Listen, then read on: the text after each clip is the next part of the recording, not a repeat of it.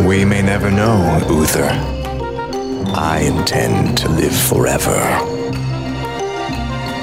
How dare you show your face here? Faces. Don't laugh at that, you idiot! A lot of story there, a lot of lore. For those of you who are into that kind of thing, I love you. Welcome to Live, Laugh, Lore, the podcast that explores where we've been and where we may go next in the world of Warcraft. Welcome everyone to Live, Laugh, Lore episode 40, the show that enjoys a good puzzle and needs no add-ons to help them. No, it just needs viewers in my stream to save me from embarrassment. That didn't save me embarrassment, it was literally like 30 minutes. All right, each episode we'll check in, have some laughs, and talk all about the lore of Warcraft. 1 or 2 topics at a time, or I don't know, even more. Who cares?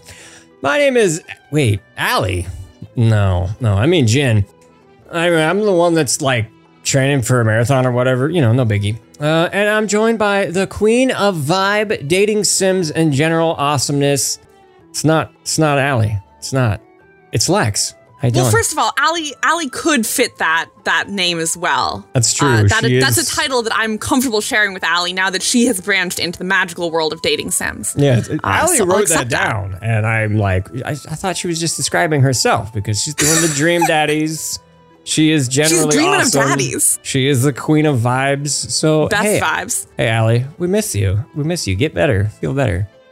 Yeah. So heal, bestie. Yeah. No Allie this episode because hey, she came down with a little bit of the owies in the throats. So hi, you get me and you get Lex. So speaking of you get Lex, how you doing, Lex? What have you been up to? I'm doing great. So I finally went from raid logging, playing World of Warcraft constantly and intensely because I'm a good raid leader who does my job even when it's the off season, to actually playing World of Warcraft again. So I have been playing a huge amount of World of Warcraft. As you well know, Jen, I made a minor error, a little mistake, and I switched my covenants when I couldn't go to 40 renown. So I have been absolutely grinding my mind out to try to get that up so you guys don't make fun of me too hard at raid. But I'm at 70. That's something. Oh, you're basically done at this point, though. Oh, yeah. I'm complete. I've won World of Warcraft. Yep, you have won. Congratulations on winning World of Warcraft. I mean, you just 10 away from winning, but you basically won. No, I officially won. 70 is actually the max for winning. Everything above that, you lost. It's like, it's a bell curve of win. Oh, yeah, I see that. It's like win, and I lose. Okay, well, I guess I lost because... Precisely. I lost like 4 times in a row. There you go. Yeah. Get your stuff together, buddy. Yeah. Fix your problems. I can't. You can't undo renown. They just love me so much. That's the problem. So, yeah. God, get good, honestly. Delete your characters. No, can't do that. Nope. That would be a sad day. That'd be a sad day if that ever happened. Oh my goodness. Don't even want to think about that. That's sad. It's scary. All right. I'm so sorry. I didn't mean to bring up trauma. Well, I mean, how have you been, my friend? Oh, me? I don't know. Now I'm like shivering about the thought of deleting that character that's literally has well over a year played time.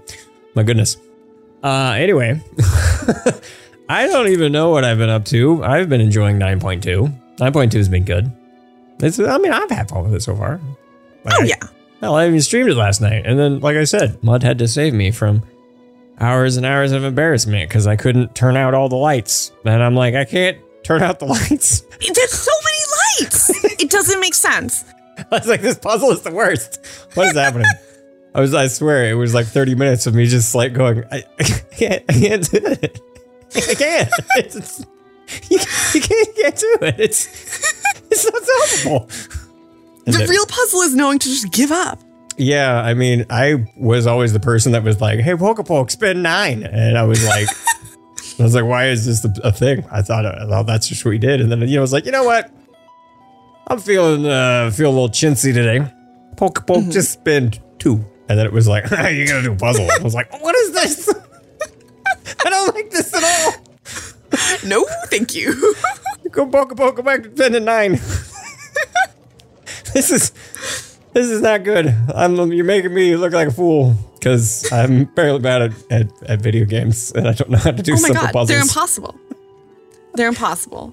Yeah, that's really bad. But anyway,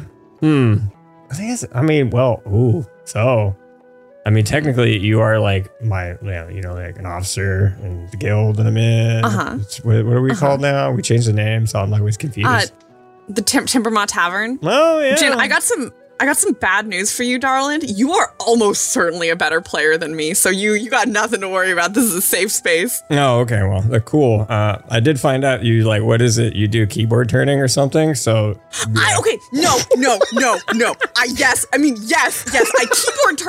keyboard turn because I use mouse overs. So when I move with my keyboard, then I play with my mouse. I play with my thumb. My thumb is how I do everything. And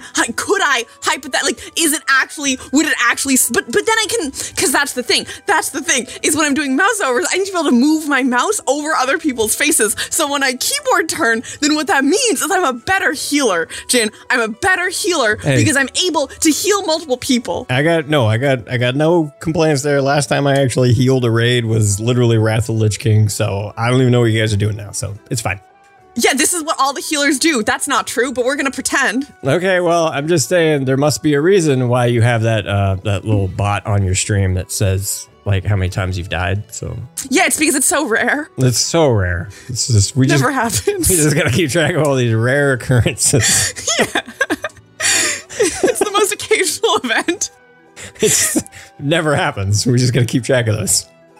Oh, yeah. Yeah, just so when it does happen, it's like, an act of God. Mm-hmm, because we can't keep track of 1 or 2 now. Or yeah, we can't count those. 30, those numbers are so hard to count. 34. I think I might be close to 200. Well, not one stream. Come on now. That's fair. I mean, that's like not giving up on a puzzle bad. Like, I should have just threw in the towel 10 minutes in. I think I went straight 30 minutes of just like, you're going to do it. I'm proud of that. I think that's impressive, Jen. I think that you should be proud of that as well. I should be proud of looking like a silly man who just, just the embodiment of the sunk cost fallacy. It's like, I was like, well, I've gone this far. I'm going to solve this puzzle. That is my entire aesthetic. That's my whole vibe online. So yes, I think you should 100% lean into that. Cool. Well, I am going to lean into it, and I'm going to keep sinking costs into whatever I do. And that's what I'm up to. Yeah. Well, there is this little thing that we like to do around here, and I would like to say thank you for, I don't know who came up with this idea. There was like this thread between Allie and you talking about drinks, and I barely caught it, and something jumped out because of 9-2. Someone mentioned a demon, and it was green. And we're like, let's drink that. So that's what we're drinking, right? What the heck is this thing? It's so pretty. It's a lot of alcohol. Is what it is. Is it? I don't know. It's not nearly as much as I was expecting. That's fair. I mean, part of the issue might have been that it was calling for ounces of alcohol, and I was like, this is a shot. And so for every one, I just did a shot. But no, I mean, it just. I will say that is the true beauty of all mixed drinks, is that when all the ingredients are the same amount. It's so easy. It's so easy to just scale up. You just scale up. You're like, ounces. I read that as cups. Okay, let's go. There you go. Listen, stream has destroyed my tolerance. Like, it's bad. The fact that I regularly just straight up take shots on a work night, like, I'll go out with my friends and we'll be like a couple beers in and they'll be living their dreams. And I'm like, so do you guys have anything stronger? Do you guys, I'm wondering what the plan is. Was this the fake alcohol for the kids? Where's the real stuff? They gave you the Zima, right? Wait, I forgot. You were like one of the Zoomers. You don't even know what a Zima is, do you? I don't. I think I can put it together for context clues. Okay. You know what Smirnoff Ice is? Smirnoff Ice? Yes. Okay. It's basically like that just before. Oh, so it's kiddie alcohol. Yeah. So good. Okay. It's like the Smirnoff Ice before the Smirnoff Ice. And it was like... Is it delicious? It actually was pretty good. It just didn't do anything. It was like, hey, it's alcoholic. And we're like, really? Kind of. Listen, the placebo effect is the best part of alcohol. The fact that you can be like, oh, sorry, I had a couple of drinks, so I have to like run around telling everyone that I love them. That's why I drink. Mm-hmm. Yeah. That's not true. I'm an actual adult and I'm not just cringe. I'm pretty much always cringe, but that's okay. I love that for you. Yeah. Okay, so Green Demon, if in case you're curious, and you're like, okay, you guys mentioned that you drink at a Green Demon. If you're very curious, this is how you make it. You get Midori, that green stuff. Apparently it's a melon liqueur. Didn't even know that. Honey melon, I think. Wait, no, it's muskmelon. It's muskmelon. Okay, it's I'm melon. sorry. I'll stop. I'm going to stop interrupting. You tell the people how to make drinks. That's like your thing, so go for it. Mm-hmm. It's fine. Mm-hmm. Anyway, so there we go. You got Midori. Like I said, this just all parts. We're not going to say that you do ounces or anything. It's all the same amount.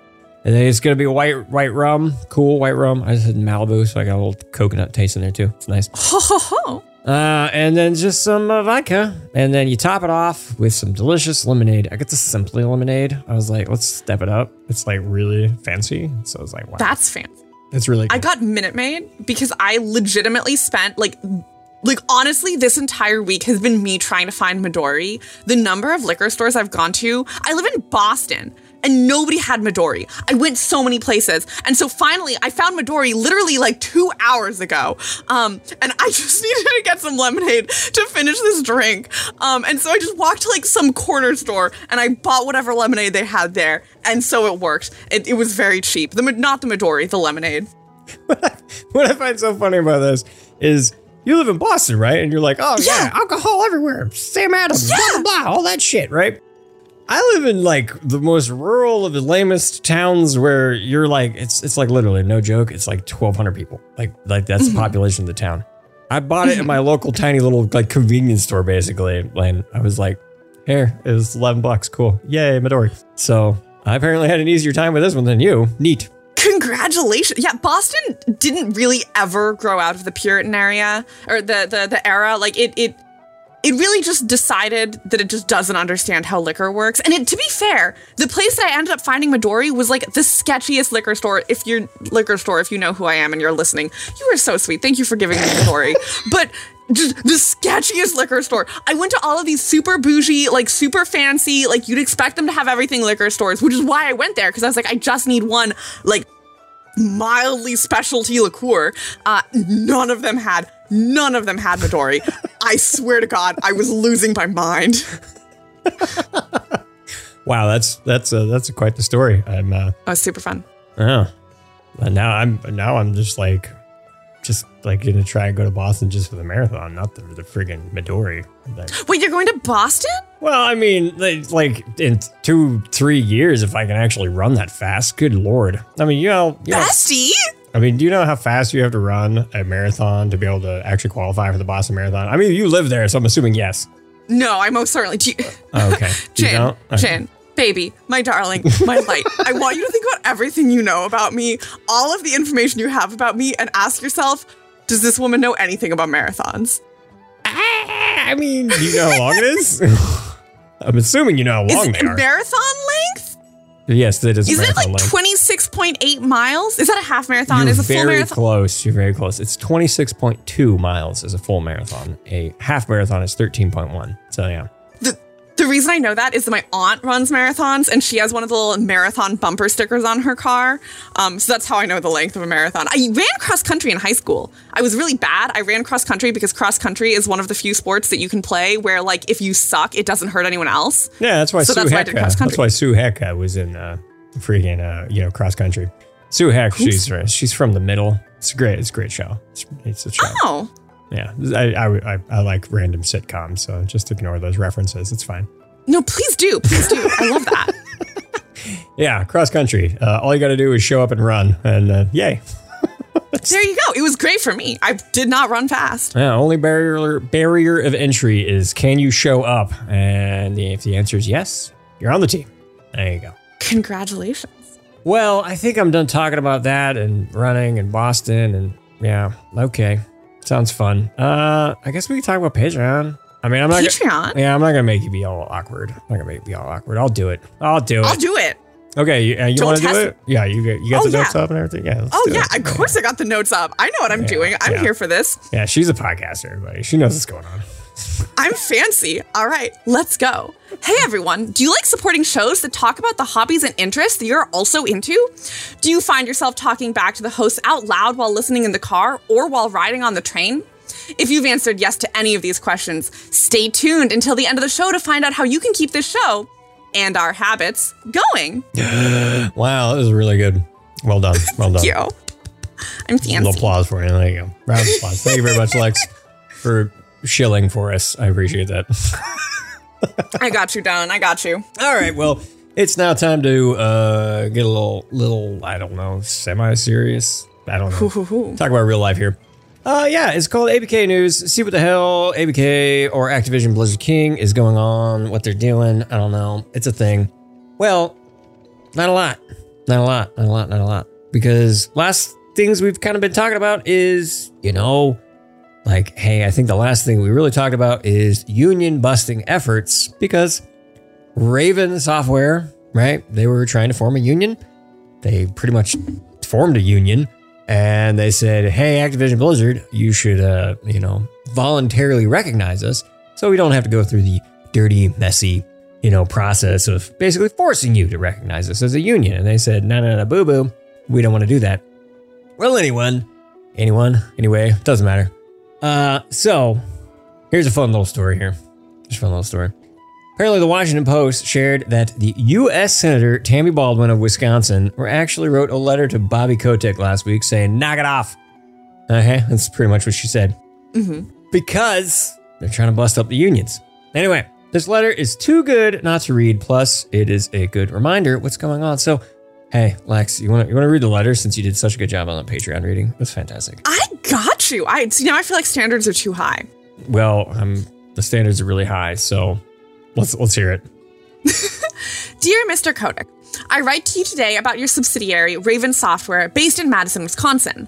I've been following the efforts of a group of quality assurance testers to form a union at the company. I'm disturbed by recent media reports that describe efforts by Raven management to disrupt the organization effort. I urge you and the management at Raven Software to negotiate in good faith with the workers and suspend any efforts to undermine your employees' legal rights to form a union and collectively bargain. I understand that the National Labor Relations Board is currently considering the appropriate bargaining unit for a potential upcoming election. I'm troubled by reports that describe significant changes to the organizational chart at Raven announced by management shortly after the union began. These changes scatter quality assurance testers throughout the company, embedding them in inappropriate departments such as marketing, possibly in an attempt to frustrate efforts by the testers to form a bargaining unit comprised only of quality assurance testers. I will be following the proceedings of the National Labor Relations Board and Raven Software closely. I urge you and the management of Raven Software to remain neutral in the coming NLRB election in order to allow your employees to decide their representatives for themselves. Wow. Good job. Good job there, Tammy. Thank you. Oh, it's nice to have you Tammy. Yeah, that's Tammy. fair. Good job, Tammy. Good job, She did a Tammy. great job writing the letter. Yeah, you did a good job reading it. But, the Patreon was it was high bar. It was high bar, so... I got you. Listen, I peaked in high school, so I am just constantly looking to... So did my brothers. So there you go. There you go. All right. So I just thought this was freaking fantastic. And again, Allie did these notes and she found this and I had to pull up the articles and was super like, oh my gosh, I was reading all this. I was like, oh my gosh, this feels so good. This is so nice. Yeah, it kind of reminds me of that, it's nice to actually have... I don't want to get super political, but it's nice to know that at least there's one party that's actually trying to look out for workers when the other one's like, no, we don't do that. We look out for Bobby Kotick. Oh, speaking of which, Bobby Kotick had a couple shell companies that all he used were to donate money to people like Mitch McConnell and other GOP. Oh my God. Yeah, I heard that. Fun, right? I love living in a country where people can just decide that rules don't belong to them. I simply don't feel like following the rules and I have a few $1 million. Congratulations, no more rules. Love it. That's how the world ought to be. Mm-hmm. Well, I don't know if that's how it ought to be. I hope the dripping sarcasm in that came through. Well, just making sure that everybody, there was some serious sarcasm bars in there, so. Oh, yeah. Okay. No, spoiler alert, news flash, I suppose is the correct word. Breaking news, Lex is actually a conservative after agreeing with Mitt Romney on one thing, which is that the conservatives I saw that are TikTok morons. video, and I even commented on it. I laughed. You did! did. Thank you. I was like, hey, let's go ahead and push this up in the algorithm. Let's kind of get some little engagement here. Let's get Lex going viral on TikTok. Because You're an angel. It was pretty funny. I like that one. So make me like me. That was pretty funny. All right. So anyway, last bit of news is that there's apparently 2 new lawsuits, one in California and one in New York, and they are challenging the ABK deal with Microsoft. Well, Microsoft came in and said, hey, you guys' stock is tanking. Mind if we buy you? Well, the shareholders who are filing these lawsuits aren't really fans of the golden parachutes that Kotick and the board of directors and senior management, blah, blah, blah, will be getting out of the deal. The shareholders believe that the board of directors have a conflict of interest in securing the approval of this deal due to these golden parachutes.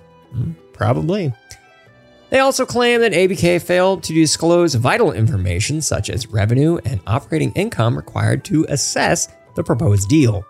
Those filing the lawsuit are seeking to halt the deal and are demanding that ABK reveal more details about the transaction. Sounds to me like these shareholders think that ABK is being shady AF with this deal. Oh my God. I just read what Allie wrote. That's what she wrote. That's what she meant. That's what she meant. Shady AF. Mm-hmm. Shady AF. Yep. That is what she meant by that. Mm-hmm. Oh, yeah. man. So, hey, just a reminder to everybody. You know how Lex was saying, you got a lot of money and, you just get to do what you want. Well, I'm not necessarily saying that this is a bad idea, that they're, trying to open up a lawsuit to block this deal because, I know a lot of people in the community have been like, Microsoft has saved the day. like we're not like enthusiastic about it, but we're like, like little, But I don't know. There is kind of a lot of possible like monopoly, implications here too. Yeah. So I don't know. I don't even know how I feel about this lawsuit because, I'm sure ABK wasn't really, forthcoming with the shareholders. They probably weren't, but. Do they lack standing and can they? I don't know. We'll see. So anyway, do you have any thoughts on this one there, Lex? Yeah, I mean, I'm honestly super torn on this. I will not pretend for a moment that I understand a single thing about the law, but I think my understanding based on Twitter, of course. Congratulations. Okay, Jen, you tell me how the law works. I'll pretend that I know how the law works. That's all you got to do, babe. We're on the internet. Yeah, that is how it works now. Yes. You just sound confident and they're like, Jen knows what he's talking about. There you go. So you're a lawyer. Congratulations on your law degree. But from everything I've heard from Twitter, there's really no way to get rid of Kotick and the other folks without paying them a ton of money. And so I would rather just kind of swallow my pride and know that, they were going to get a ton of money anyway. At least now they're not running the company. Then have them continue running the company, but be like, well, now they're only kind of billionaires. They might only be millionaires. I don't know. Kotick's a billionaire. There you go.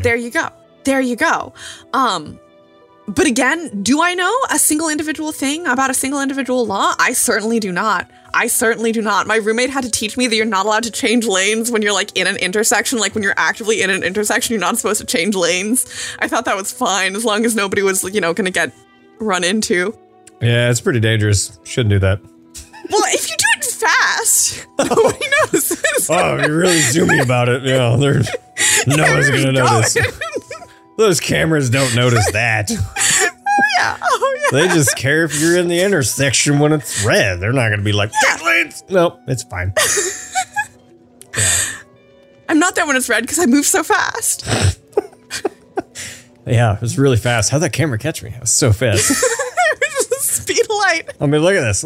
It says the ticket. I was only in the intersection for 0.3 seconds. Not even a hazard. That's barely not even a hazard. Says here you were traveling at 93 miles per hour in a 35 zone. Hey, I was, protecting the innocents in that intersection.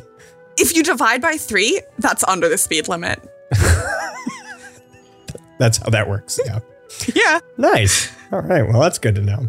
Well, anyway, I'm not even going to pretend in this case to know how much of standing these shareholders may have and if they can even block this deal. So, well, it's a thing. I'm just going to put it that. It's a thing. It's happening. And I'm going to let the people that know things more than me tell me about it. That's why we have judges. So I don't have to think about laws. Actually, those are mostly lawyers. Yeah. Them too. We know a couple of those. They're helpful. The funny thing is, I don't know any that live in the United States. It's like I know Canadian and UK lawyers. No, you know Goose. There's Goose. Oh, I see a lawyer. Yeah. Oh, well. Yeah. Okay. Get it together. Well, I'm sorry. I didn't know. Sorry. Well, now you do. Hey, there we go. Now I know 3. Look at that. Just didn't know it was his job. I didn't know what he was doing. I pay close attention when people say they're lawyers because then I'm like, you can get me out of the next crime I commit. And he's like, I just do contracts. Not a single criminal lawyer among them, but I can believe. I'm not a public offender. No, I don't do crime. I'm actually a prosecutor. I will get you in trouble. And I love that for them. Frankly, probably deserved. Yeah, I mean, that's the thing. It's like when they're like, I'm a lawyer. It's like, which kind? And they're like, oh, I'm a prosecutor. And they're like, oh, that's not interesting anymore. You just get people in trouble. No, we're here for the saving people. Who's that guy's name? Johnny Cochran? Yeah, we need Johnny Cochran over here. If the glove don't fit, you must acquit. You must acquit. I mean, it worked. It worked. It worked. It worked. It sure did. All right. Wow. Wow. I keep forgetting that I'm like, wow, yeah, okay, yeah. You know who Johnny Cochran is. We were live then. Okay, I'm gonna be honest. I didn't know who Johnny Cochran is until you said, if the glove does fit, you must acquit. I didn't even say the line right, but then I was like, oh, I can put these pieces together. Sorry, folks. I sometimes forget I'm talking to the younger generation. I say references and then I feel like I have to explain. I'm sorry. This isn't a Gen Z issue. This is a Lex's stupid issue. Yeah, just to be clear. It's fine. No, it's fine. I mean, it's why we enjoy having Liam on the team so much. It just makes you look smarter. Thanks, Liam. All right. Well, anyway. So, hey, Lex, you're doing like a charity stream. What are you doing? I am. So actually, you're the first to know. And then by the time this episode actually comes out, everyone will be the last to know. I'm actually doing a charity stream with Manny. We are going to be spending 12 hours on Saturday, I know what dates are, Saturday the 5th, raising money for the ACLU. So before the world erupted into World War III, I know numbers, World War III, the main thing on everyone's mind was the fact that in Texas, the governor announced basically that they were considering gender affirming medical care to be child abuse in Texas, and that teachers had to report, that as mandatory reporters, they had to report trans kids who were getting supported by their families. Which is one of the most disgusting things I have heard in my entire life. So we are going to be raising money for the ACLU because there has just been a pretty consistent attack on civil rights in the United States and across the globe. But I've been seeing it a lot in our home country. I forgot you weren't Canadian for a second. And so. Yeah, so we should be able to raise money. I know this isn't going to come out until after the 5th. We should be able to continue to raise money even after the event. So I'll get that link to you for show notes or what have you. Sure. That Manny and I are going to be spending a whole 12 hours together, a whole day, trying to make a couple dollars and pretend that we are powerful as the world falls apart around us. Well, that sounds fantastic. So, anyway, I think that is a fantastic transition into what we're going to be talking about today. So, yeah, let's do that. What you talking about? What you talking about? What you talking about? What you talking about? Well, we're going to be talking about some 9.2, because we already kind of talked about 9.2, but that's okay. We're going to talk more about 9.2, because it's actually here, and it's not really a spoiler as much anymore. it's live on the game, so we're going to talk about it. But, we'll give you a heads up before, we talk about anything like spooky or, you get the idea. Spooky. Spoilerish, possibly, if you haven't done it yet. So, hey, just as a heads up, we're going to be talking about 9.2. If you haven't had a chance to play it yet, see you later. Come on back in a little while. Maybe save this one in your backlog. So here's your warning. I don't know why you got to do it in front of the kid with the effing. All you got to do is say earmuffs to him. Earmuffs. Okay, there's your spoiler warning, everybody. Okay, are you gone? Okay, get out of here. If seriously, that was a spoiler. Bye. All right, okay, later. Okay, so let's see. What did Allie write here? I'm curious. What is this? So that having been, I'm just going to read what Allie wrote. So thank you, Allie. Allie's a genius. Allie is a genius. So we're going to go ahead and just read exactly what Allie said, and then you're going to respond. How about, does that sound good? Oh yeah. I love responding to written words. Mm-hmm. So those written words are here. I'm going to even do an Allie impression. Here we go. That having been said, let's get into it. I don't know if I can maintain this one. Southern. I don't know. Everyone's Southern when I do this crap. So here we go. Allie, the Southern Belle. We're playing through the first week of 9.2. We have an idea what the jailer's end goal is. Something I've been curious to know from you, Lex, is what are your views on the jailer as a villain? I should have had a question mark there. So anyway, what do you view? We'll stop there. The Southern Belle. We'll stop and say, what are your views of jailer as a villain?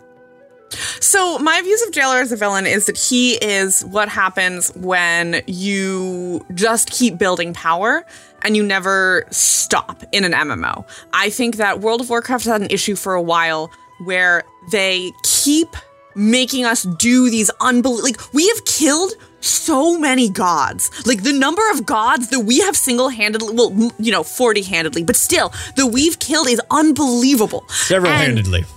Several-handedly. We've had a couple buddies, but still, we as the players and as the heroes literally have not only ended a god, but we have ended multiple gods.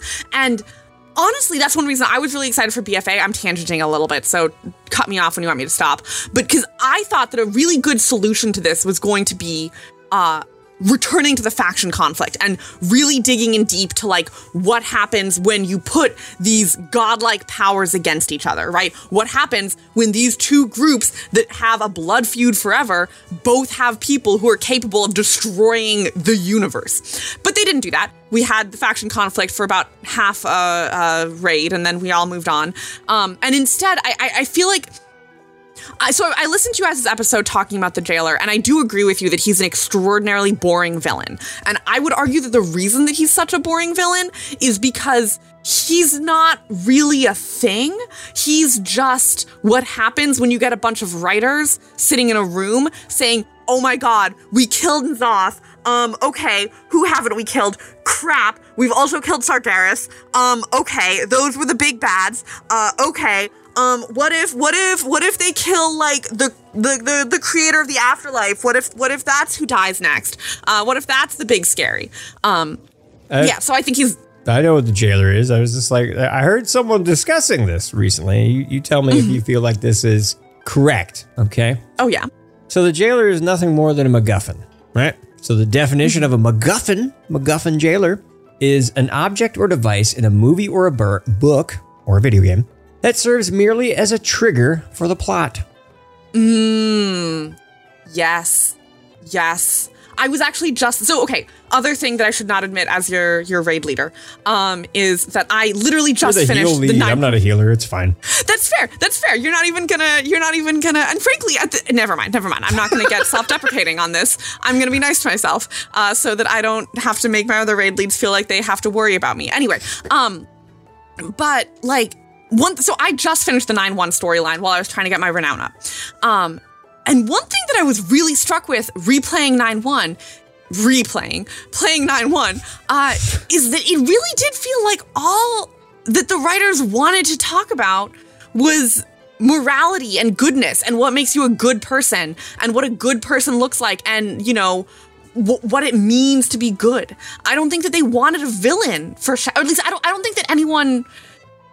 I think that what makes when Blizzard excels at a villain, it is because there is at least a couple people in the writer's room who really, really love that villain and are making it a complicated villain because they're excited about it and they want to tell this story. I think that is one of the reasons that Blizzard gets a reputation for writing Mary Sue's.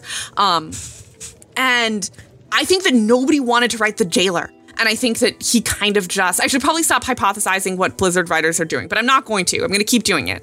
But that's the vibe I got. Before we move on, in case you're curious, the definition of a Mary Sue, originally in fan fiction, it comes from a fan fiction thing. So a type of female character who is depicted as unrealistically lacking in flaws or weaknesses. So I think that's shifted over time, and we just dropped the female gender to it, and it's just any character that is unrealistically lacking in flaws or weaknesses. So that is Mary Sue. In fairness, I did misuse the word Mary Sue. What I was trying to say is Blizzard has a reputation for writing self-inserts. I think that, one conversation I've had back, especially in my role-playing days, one conversation we had a lot is, isn't it interesting? Isn't it funny? Isn't it hilarious how the game is made up of all of these human men who are dating, that all of the Windrunner sisters ended up with a human man? Isn't that funny? Isn't that interesting? Isn't that silly? Isn't that cool? That's actually not true. I can only think of who two of the Windrunner sisters ended up with. But that basically they kept writing all three of them men. Ended up with humans. It's fine. There we go. There we go. Then I'm sorry I ever corrected myself. I was right the whole time. Corallian, and Nathanos. There you go. There you go. Yeah. So it feels like a lot of the good characters, or the good as in the interesting characters in Blizzard, are interesting because there is somebody powerful in the writer's room who is advocating for them and who is excited about them. And I don't think anyone writing the jailer is excited about the jailer. And I don't know why I'm expected to be excited about something that nobody else is excited about. Because he's a MacGuffin. He's a MacGuffin. Yeah, they're just using the jailer as, like we said, a trigger, something to move the plot along. Doesn't really serve a purpose. Because honestly, the whole thing, we got a novel coming out probably, this month? I don't know. Let me check my Amazon order. All about Sylvanas.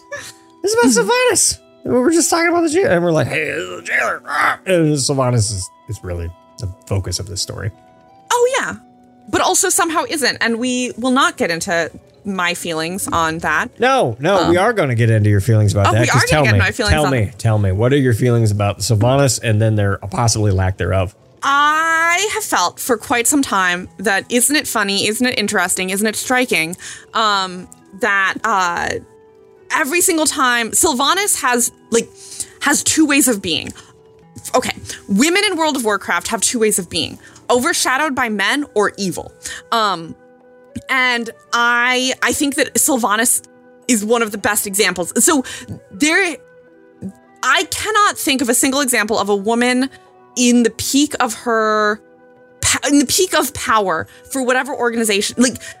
There's Sylvanas and there's Jaina. Those are the two women who've reached peak in one of the major factions. And there's minor factions. There's been women run the Night Elves, technically, even though isn't it interesting that they really only seem to want to talk about Malfurion when they're talking about Night Elves, and when they're not talking about Malfurion, isn't it funny, isn't it interesting that when Tyranda's powerful, she gets angry, righteously, and then she's evil. But Blizzard does not seem to know how to write women who are powerful, don't have a man telling them what to do, and aren't evil, or aren't mothers. Anyway, and I think it's funny, it's interesting, it's striking, as I seem to like to say today, that everyone agrees that this is a Sylvanas expansion. Everyone agrees that the most interesting villain in this is Sylvanas. And isn't it funny that she's not the main boss? Isn't that interesting? Isn't that striking? Isn't that funny? Isn't it funny that instead, in the peak of this expansion,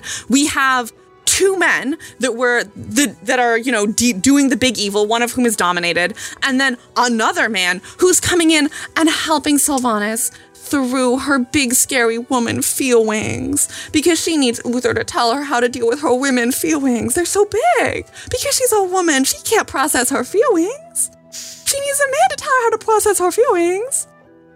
Hey Lex, let me tell you how to process your feelings right now. Thank you. Please do.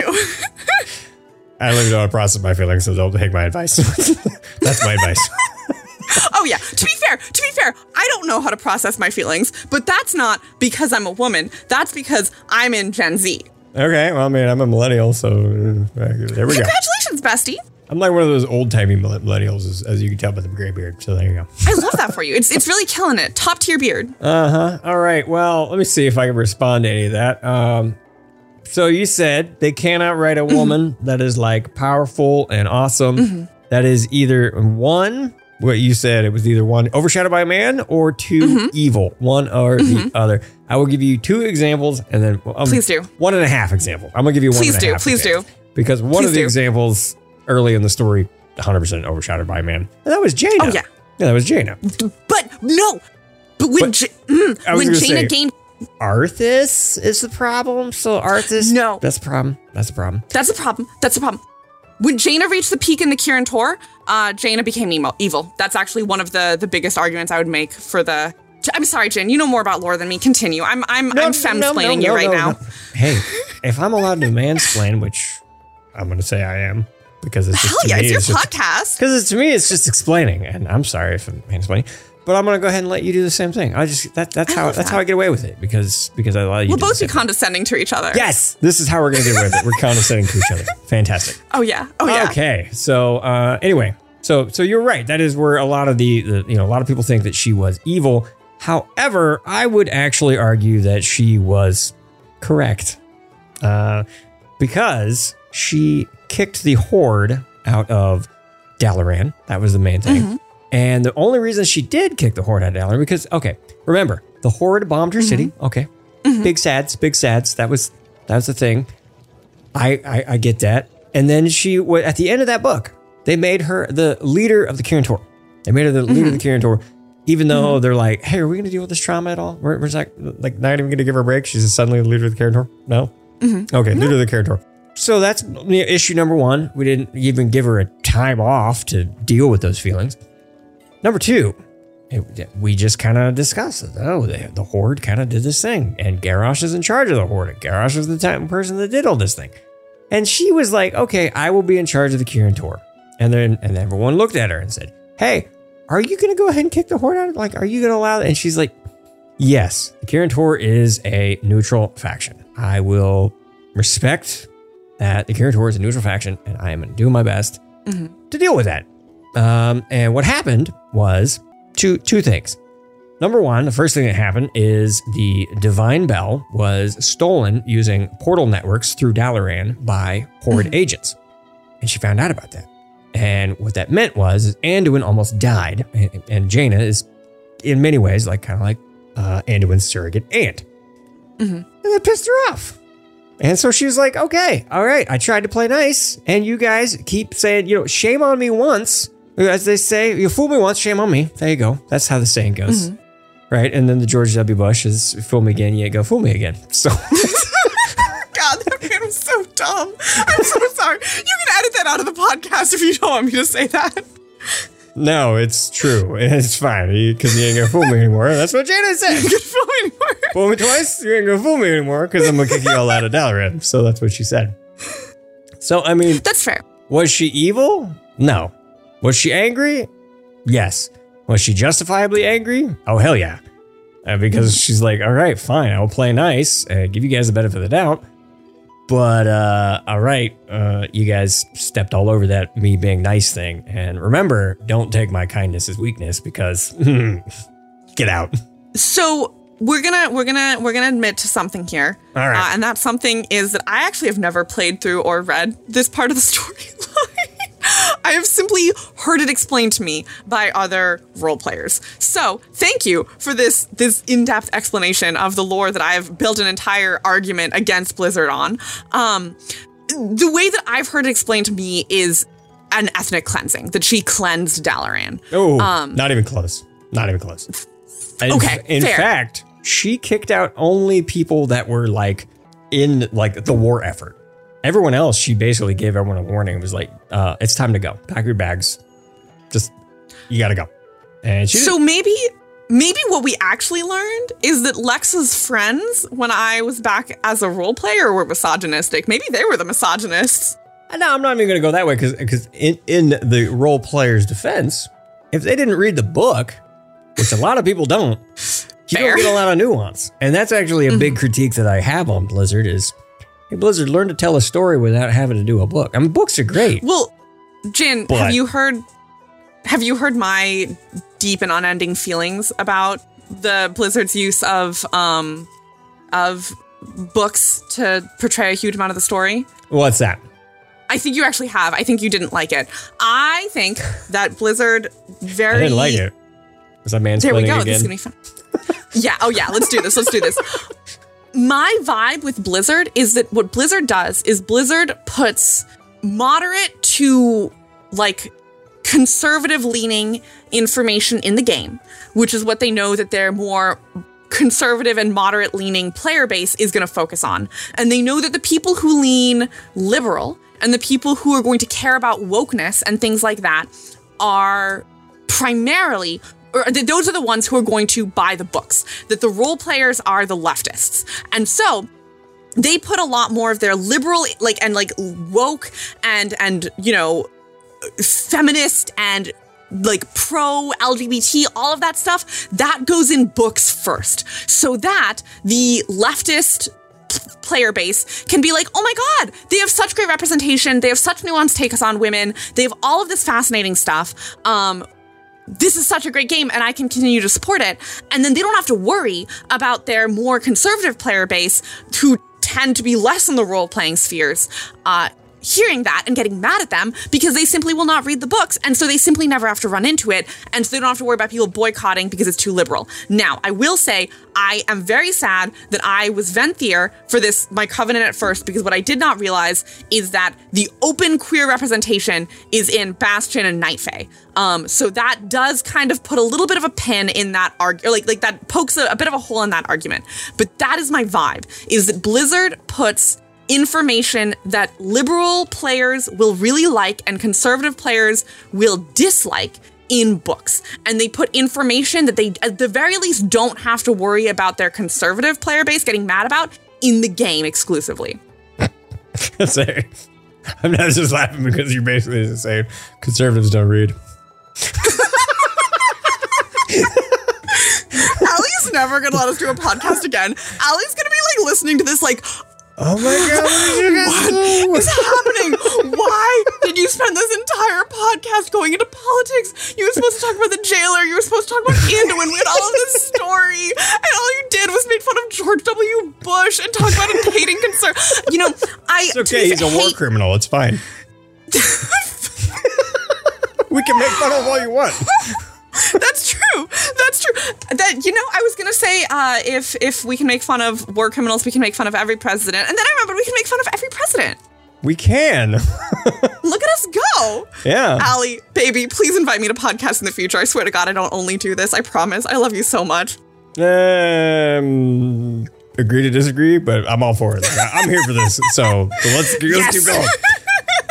Anyway, so to actually, I will say to respond to that in a non-joking manner, in a real manner, not just like conservatory. No, my first take would be, okay. In recent times, in the past, I want to say 5 years, I think you might be onto something with that, but I'm more referring to the Cataclysm and before period where they didn't really care about that because it wasn't even in the books either. It wasn't in the books either. That's fair. And they embedded a whole lot of the story that was like basically required to even know what the hell was going on in these books. Cataclysm is, in my opinion, the absolute perfect example. Cataclysm is, I mean, if you weren't playing back then, that's cool. You don't have to play it back then. That's fine. I started in Legion. That's about a bajillion years ago. So I mean, it's fine. So let me explain what they did in Cataclysm and why putting a lot of information in books has been kind of a touchy subject. It's why I think Madeline Rue did a fantastic freaking job with Shadows Rising. Absolutely fantastic book. 100% not required reading. So just like the folk and fairy tale, you know, talking about some of the LGBTQ plus, friggin' words escape me, inclusivity. For example, Chromie. They finally confirmed what many in the lore community already knew. Well, anyway, Cataclysm, like I said, best example. So we're playing Wrath of the Lich King, having a good time. Pre-patch hits, and then literally the entire world has changed, and everyone went like, wait, what? What's going on? Because if you didn't read the Shattering, you'd be like, whoa, what the crap? Because they didn't put any of it into the game. You literally just woke up and freaking Karen's dead. There's a guy named Bane that's in charge of the Tauren now. And, freaking Thrall's wearing some freaking shaman beads now. And he's like, whoa, what did you do? So, yeah, lots of stuff that they have done in the past where if you hadn't read the book, you'd have no freaking clue what is going on in the game. But yeah, I think you might be onto something, actually. So I'm not going to just say, no, you're wrong, but it does feel like they're getting better. Basically after they fired Alex Afrasiabi, it feels like they're getting better. Isn't that funny? Yeah, Isn't that funny. interesting? It's funny, interesting, interesting. Yeah. So, and obviously they're not. You can't do 1-to-1 because I know the Pelago storyline was probably in the works before June of 2020. Mm-hmm. I don't know. I actually know that, but it didn't release until after, so they could have easily changed it. Because I do actually remember there was actually reaching out to some of the trans community, and they actually asked, do you think a character like Pelagos would prefer he, him, or they, them? And Ooh, bestie, I got some feelings about that one. Mm-hmm. Do you want to hear them? Oh, I'd love to hear your feelings about that one. This is my less nuanced take. I think that is a very valid reading of what happened. And I think that is a very fair and a very kind to Blizzard way to put it. My counter take is that based on the character, so they didn't, my understanding is I don't think they asked the trans community. It's more that they put it in the testing and they got a lot of pushback. That's actually probably more what actually happened. Which, to be fair, is why we test. But the one thing that I think about every single time I think about Pelagos is that if there was a single trans person, if there was one trans person in that room who had veto power or who felt truly comfortable speaking up, there is not a chance in hell that they would have started with Pelagos using they, them pronouns. Obviously, Pelagos is a trans man. Pelagos' entire character was a trans man. That's so clear. That's in everything he says. And using they, them pronouns feels very a bunch of cis people who don't really get it and are trying really hard. And I'll grant them that they're trying really hard, but don't really get it. And so I have a lot of respect for Blizzard because they listened and because they did try. I think that's really good of them. I'm not trying to, I think that it's important that when people are trying to grow and trying to learn, we give them room to grow and learn. But I also think it's important to kind of keep somewhere in the back of our minds that is evidence that there was not anyone in the room who could challenge that decision and who actually understood what it meant to be a trans person. Yeah, I think that's an absolutely valid take because that's probably more accurate of what actually happened. Because my memory's not that great, so who freaking knows? Mine isn't either. I exist solely on rage. And I think that what we do is a good job balancing each other out because I'll remember the parts when you need to be angrier and you'll remember the parts where I should probably chill out a little bit. Oh, sweet. There we go. Anyway, speaking of chilling out, let's not do that because we have some 9-2 hype to talk about. So opposite of chill out. I don't know. What's the thing I guess we're going to do. Anyway, so we already talked about Jailer because Jailer's, man, that's our opinion on the Jailer. So we finally got our hands on 9-2. Not the TTR, actually the freaking patch. All right. I thought it would be cool next time to go around and see what our impressions are. Remember, this is Allie talking. Oh, I forgot. Let's do it. Let's do Allie again. All right. Let's back it up. I thought it would be cool to take some time to go around and see what our impressions are in terms of story and gameplay, Zereth Mortis as his own, and what we are most looking forward to in the rest of the patch. I figured this could be nice, chill conversation for all of us. I do appreciate that as this goes further, we're devolving into Towley. Oh, is that right? Oh, okay. You want to get high? That's the growth of Allie just over this episode is just becoming Towley. Yeah, I mean, I don't have an Allie impression. She's awesome. I'm just goofing off here. All right, what is your impression of 9-2 so far, or have you played it because you were catching up on 9-1? So So I am actually doing, I think, a fairly good-ish job of keeping up on 9.2. By which I mean I took the day off of work the day that the patch dropped, and I spent the entire day. Well, I started at 3:00 and I played through the whole first part of the storyline on stream. I will say I'm having a lot of fun with 9.2. I don't know how much of that is because 9.2 itself is killing it and how much of it is that I just desperately miss content. But I have been having a great time, not to announce myself as cringe, but all I want to do when I play World of Warcraft is put on old emo rock. Like we're talking 3 Days Grace, Breaking Benjamin babes, like that flavor of like stuff that was popular when I was in high school, and just lose my mind while I'm playing through the story. So it's great, by the way. If you want a really good soundtrack to this, Breaking Benjamin, top tier. I don't know one of those songs that I like. Let me look that up while you keep talking. Oh, I know all of them. I was a huge Breaking Benjamin stan in my youth. So I am having a ton of fun. I think that there's a lot of interesting characters.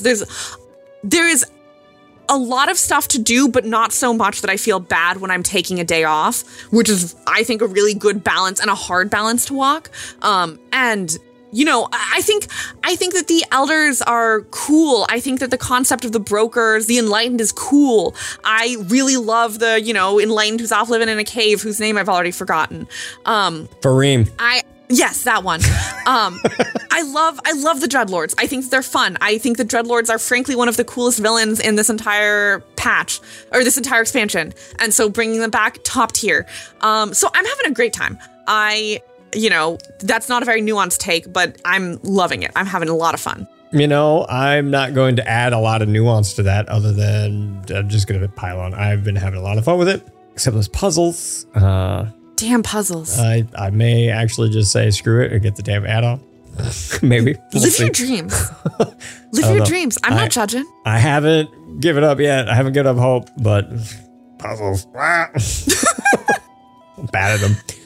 But I'm having a good time. I like the whole Mechagon, Zereth Mortis kind of, not Zereth Mortis. That's where we're at. I'm talking freaking BFA. What's that place called? Nazjatar. Because that's what it feels like. Yes! That's what Zereth Mortis feels like, is it feels like they took Nazjatar and Mechagon and were like, hey, what if we just took those two zones and went, like, now Kith, right? That's what they did. So they stuck those two together because they got the treasures, they got all like the cool stuff. And, then they got like the little forge where you create things, kind of like in Mechagon, right? It's like you got all that stuff where you make stuff. But then there's like goofy puzzles where you like play Bejeweled for a while and then do the things where you break the lines out. Bejeweled, that's a throwback, bestie. I mean, we call it Candy Crush now. We don't call it Candy Crush in this. No, it's Bejeweled. It's Bejeweled. Okay. If you wanted the real throwback, we call it Snood, okay? That's the real throwback. That sounds like never mind. I'm not supposed to. We're keeping this podcast clean. Continue. I know what you said. Anywho, I've been having a good time. So anyway, Allie has. Anyway, so she's been enjoying it. This is what Allie wrote. One thing. Okay. One thing I've always enjoyed about this game is a sense of wonder when you get to a new zone and the desire to explore. This is what we know about Allie. I mean, as a matter of fact, I looked up. I did the whole look up thing. Have you looked up at Zereth Mortis yet? I have not. Is it cool? It's a freaking kaleidoscope. It's oh my nuts. God! I'm gonna do this. It's kind of nutty. So yeah, when Allie says don't forget to look up, seriously, like don't sleep on that. That's some good damn advice. I was blown away. I was like, holy shit, there's a kaleidoscope up in the sky. It's the fractals, right? It's just like, Anyway, so she continues, I feel that with Zereth Mortis. That's what she said. Right, this is Allie, everybody. Hi, Allie, we miss you. I love running around and finding chests, solving puzzles. You like solving puzzles? Those are hard puzzles. All right. Exploring nooks and crannies and killing rares. I like killing those rares too. Especially when I get friends, because I can't kill them by myself. Oh, God, no. I love the Atomic musical language with all like, I don't know, we built this city on rock and roll. That's exactly what you meant. That's exactly what you meant. That is exactly what I meant. I mean, it's a forge of creation. That's what they're just doing. We built this city. Exactly. All right, explore where did I leave off? Atoma's musical language, and I get excited every time I hear it because We Built This City on Rock and Roll is a great song. I adore Poke Poke. Poke Poke is great. I have about 5 different nicknames for Poke Poke, and I love all the hats that you can get for it. The hats are pretty great. I got like 3 of them last night. Fantastic. Congratulations. That desire to learn more about the first ones is real, and we are getting little hints throughout, which is both exciting and maddening because I want the info, and this is how Allie does it. I want it now. No. That's how Allie does it. So, all right. I'm most looking forward to getting more of that story, seeing it play out, and seeing how it ties back to Azeroth and develops the characters we know. Now that Hard agree. That is, I'm going to go ahead and say, hey, Allie, if you're listening, which I absolutely know you are, all right, I like all that, but you know what I'm really looking forward to? I'm looking forward to Thursday. I'm looking forward to a new raid. Bro, I'm so excited for progression. First of all, we get to hang out more. Congratulations on having to hang out with me for 3 hours in 2 days. I mean, it's different in raid. Like this is just like we're talking and it's like I can't escape you. So, I mean, there you go. It's fun. It's great. I like it. But in raid, it's mostly freaking Luke and Kirk babbling on about some shit, and then you piping every now and then. My stream said hi or something like that. Actually, it's a great description of raid. Just Luke and Kirk actually running the stream, and like me and to be fair, Stats and the lore are usually better at this than me, and like they kind of walk the line. But I'm the one who just pops in like, oh my goodness, Death says hi, everybody.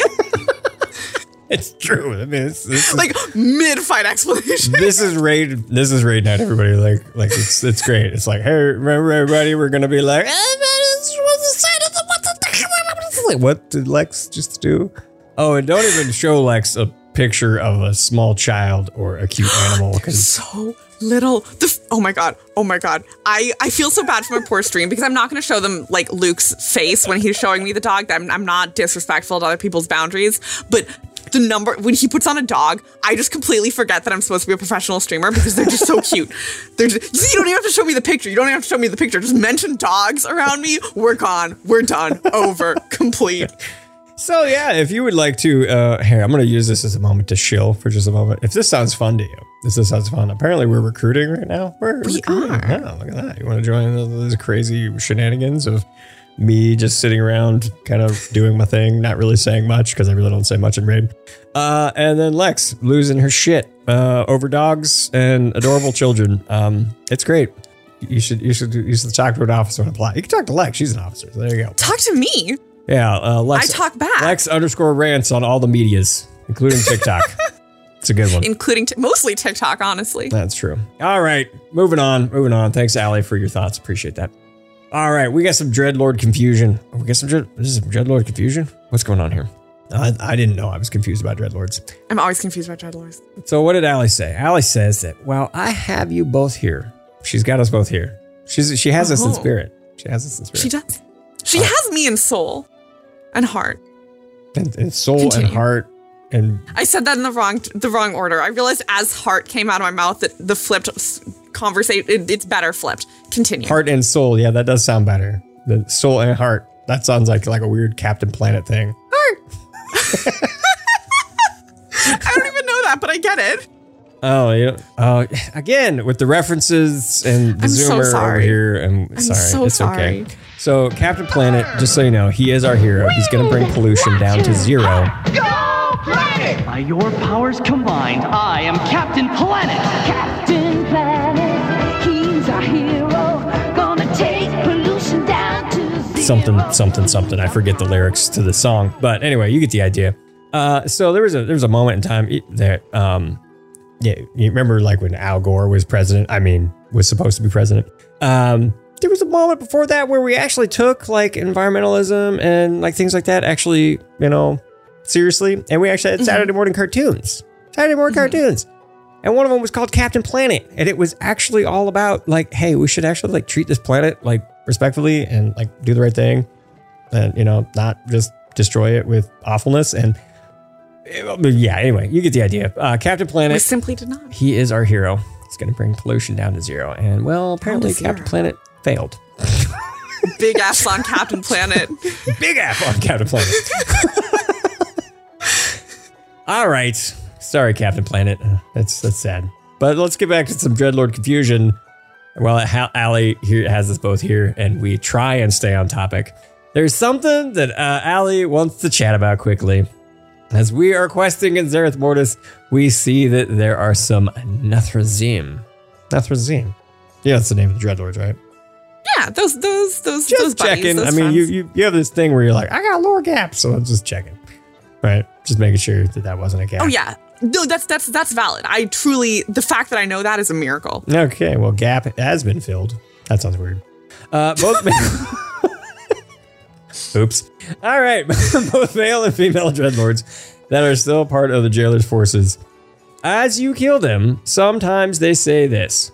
So close to home. Wow, that was weird. Okay, home? So close to home? Why are they saying that? They're so close to home. What's going on with this? I was supposed to rewatch my stream before I recorded this. And I'm literally, as I saw this, I was like, oh, right, I was supposed to rewatch my stream. Because when I saw this in the show notes, I was like, oh my God, no. There was something a lot more intense. Like, not more, Allie. This is really cool. But there's something that stuck with me more. And I can't remember the damn words. But they said something that made it seem like, and it's possible that this was just because they were trying to distract me from Mal'Ganis being me, but something like the fact that I was fighting them was actively helping their plan. Like my, do you remember this line at all, Jan? Do you know what I'm talking about?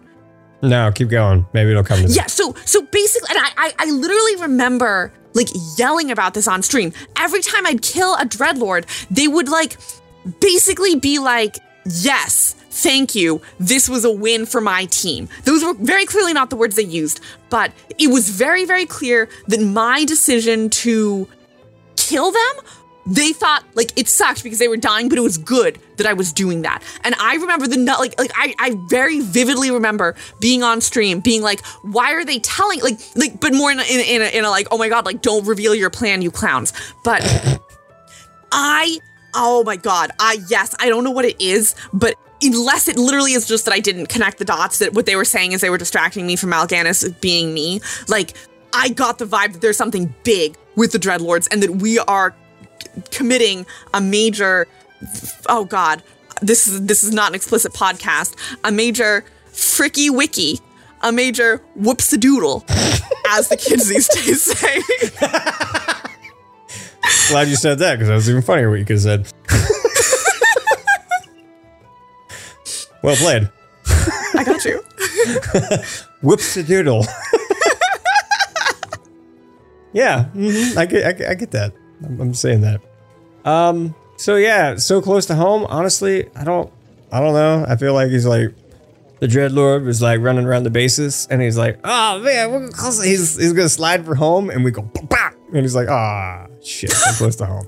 So I mean, that's what I think is going on. That's what it is. They're actually playing baseball this whole time. Did you not notice? I mean, it's just like he's using There's a lot of balls. It's obviously an analogy. It's an analogy, all right? So no, it's not. It's an It's analogy. not. Okay. It's not. Well, I mean, have you sorry. seen Zereth Mortis? There are a lot of balls there. There's a lot of balls all over. So many balls. So many spherical Orbeez things. You get the idea.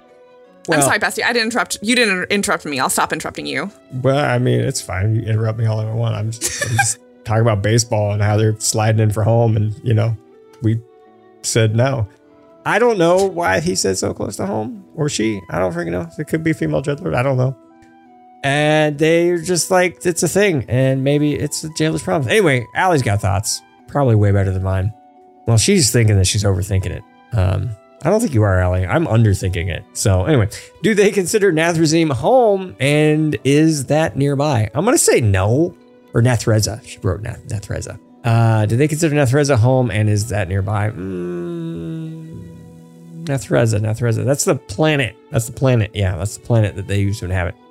That's like the Dreadlord planet, Nathreza. That's actually where Illidan attacked to get the Sargerai Keystone or whatever. Basically how they got to Argus, right? The little he started playing in Legion, Yeah. Yeah, you get the idea. Or is Revendreth home and they miss it? That's possible. Or did the Jailer promise them a new home? What is even happening? Allie, I don't think you're overtaking it. I think there is some hints here, but I don't know what they are. Just like some of our Ilganath whispers. I don't know what any of them mean. Except the diamond to pawn thing. Yeah, that one's easy. It's Magni. All right. So before we continue, we do have a hot off the presses, breaking news. We're gonna do some live reactions here to something that neither of us have seen at this point. But before we do that, hey, remember how I said that I had 1.5, examples of female characters that they wrote, and I only gave you a half because we talked about Jaina for a long time, and then I totally forgot about the other one. So I wanted to bring circle back to that. Circle back. So the one example of a character that I think they've actually written well, and funny being that it's a very recent character. I think I know what you're going to say. Draka. Continue. Draka. That was not who I thought you were going to say. Draka, in my opinion, is probably the only strong woman they've ever written. Yes, she was technically a mom, but since she's not really a mom in the afterlife, that's not really a concern to her anymore. It's just like, Thrall's still up there. I don't freaking care. That's kind of where she's going. She's just trying to live her best afterlife and protect the Shadowlands. She seems to be doing a damn good job. No. I don't know. You correct me if I'm wrong. That's my take, though, because Draka seems like a badass to me, and I love her. I agree with you. I think the pushback for the pushback that I would give, because very early in the episode, I said I peaked in high school. The nuance that I didn't add to that is that what I did in high school was speech and debate. So the speech and debate person in me just needs to win the argument by virtue of just prove my point. So the one pushback that I would give, based on the argument that I put forward, is that Draka is not the top. When I say overshadowed by a man, what I'm arguing is that you don't see women who are at the absolute peak, right? Sylvanas was there are the two major factions. Sure, she's Sylvanas not the Primus. Right, exactly. Is she even the head of the Necrolords? Yes. I don't play Okay, well then never mind. So she's not the Primus. She's not the Primus, but at the end of the 9.1 campaign, if you were Necrolord, which I was at the time. I'm not. It's fine. I'll just tell you. Please do. We get a lot of hate, but we're cool. We swear. We're cool. Oh yeah, we swear. Anyway. We say George W. Bush is an idiot. Yeah, that's what we tell ourselves all the time. We're cool, right? My mom says we're cool. Yeah. Anyway, she becomes the new Margrave of the House of the Chosen. So she is okay. She is top tier. That was previously immortal. I mean, you can't just she's the Primus now. She literally was just an orc that came from Draenor, came over to Azeroth. You get the idea. She's doing a good job.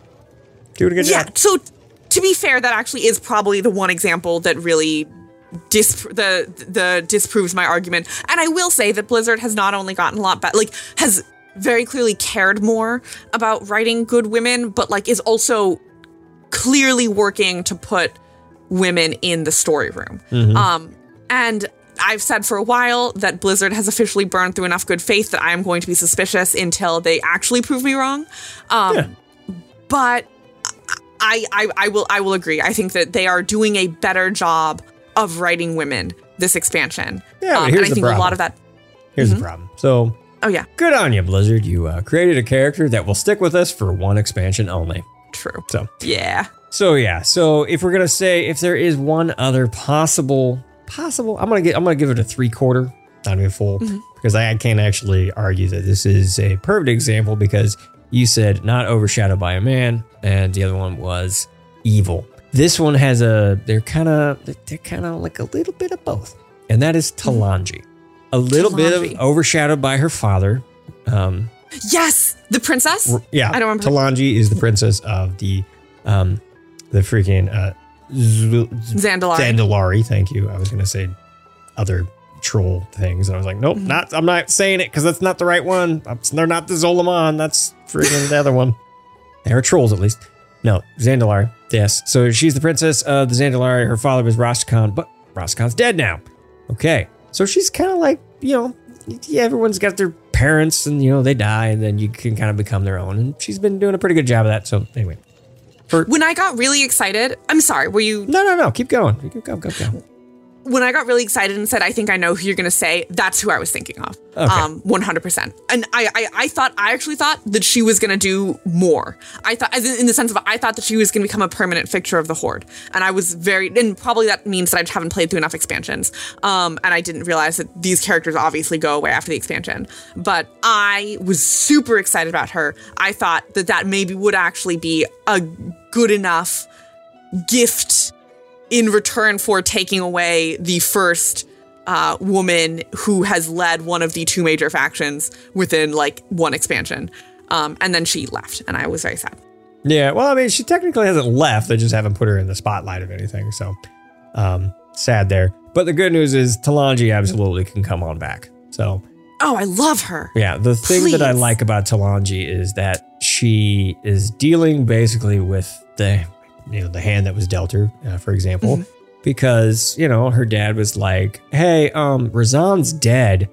We don't really have a Loa of Kings anymore. Hey, Bwan Samdi, can you help me out? And Bwan Samdi's like, sure, but what's in it for me?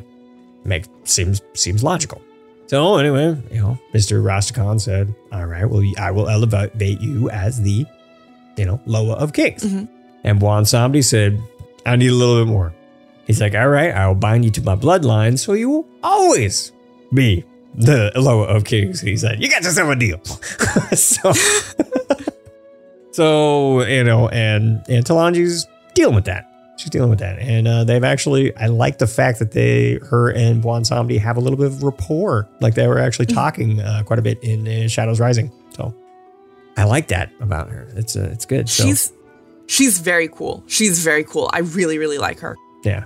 Really hope that they bring her back for whatever the next expansion may be. So really hoping for her to bring her back because, like I said, if we're talking about the two issues, I would say, one, she is possibly overshadowed by her father, but, her dad's dead now, so you can move past it. So there you go. Also, she was always the real power. Like, she was, like, technically, like, power-wise overshadowed, but story-wise, she was always above him. Yeah, when you got the first cutscene where she was just like, hey, I'm going to make Razan push my boat, and then, boom, and I'm going to blow up all your boats there, Alliance.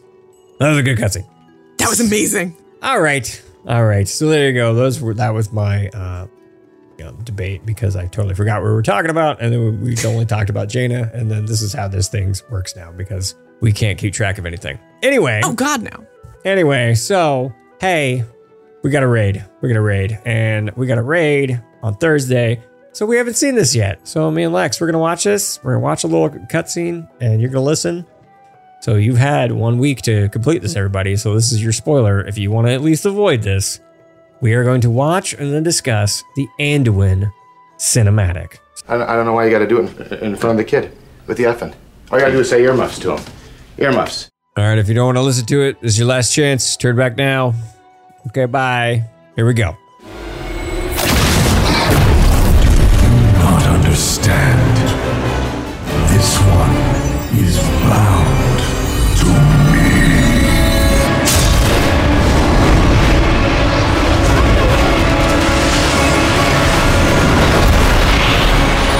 Fulfill your final purpose. Annihilation. The fate of all who carry my blade. My son. This blade does not belong to darkness. It was forged by valor. And also by honor. Its legacy and ours are with you, even here. Now, let it be finished.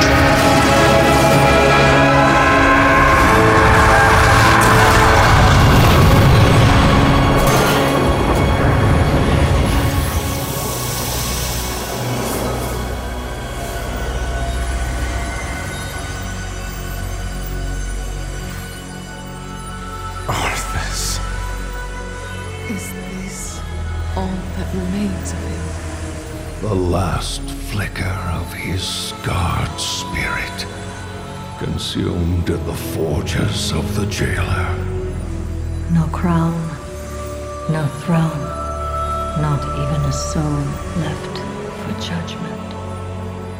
I hated you, hunted you, and with each selfish act became you. That is my burden to bear. But your legacy is at an end. Begone then, Arthas Menethil. May the last whisper of your name fade and be forgotten.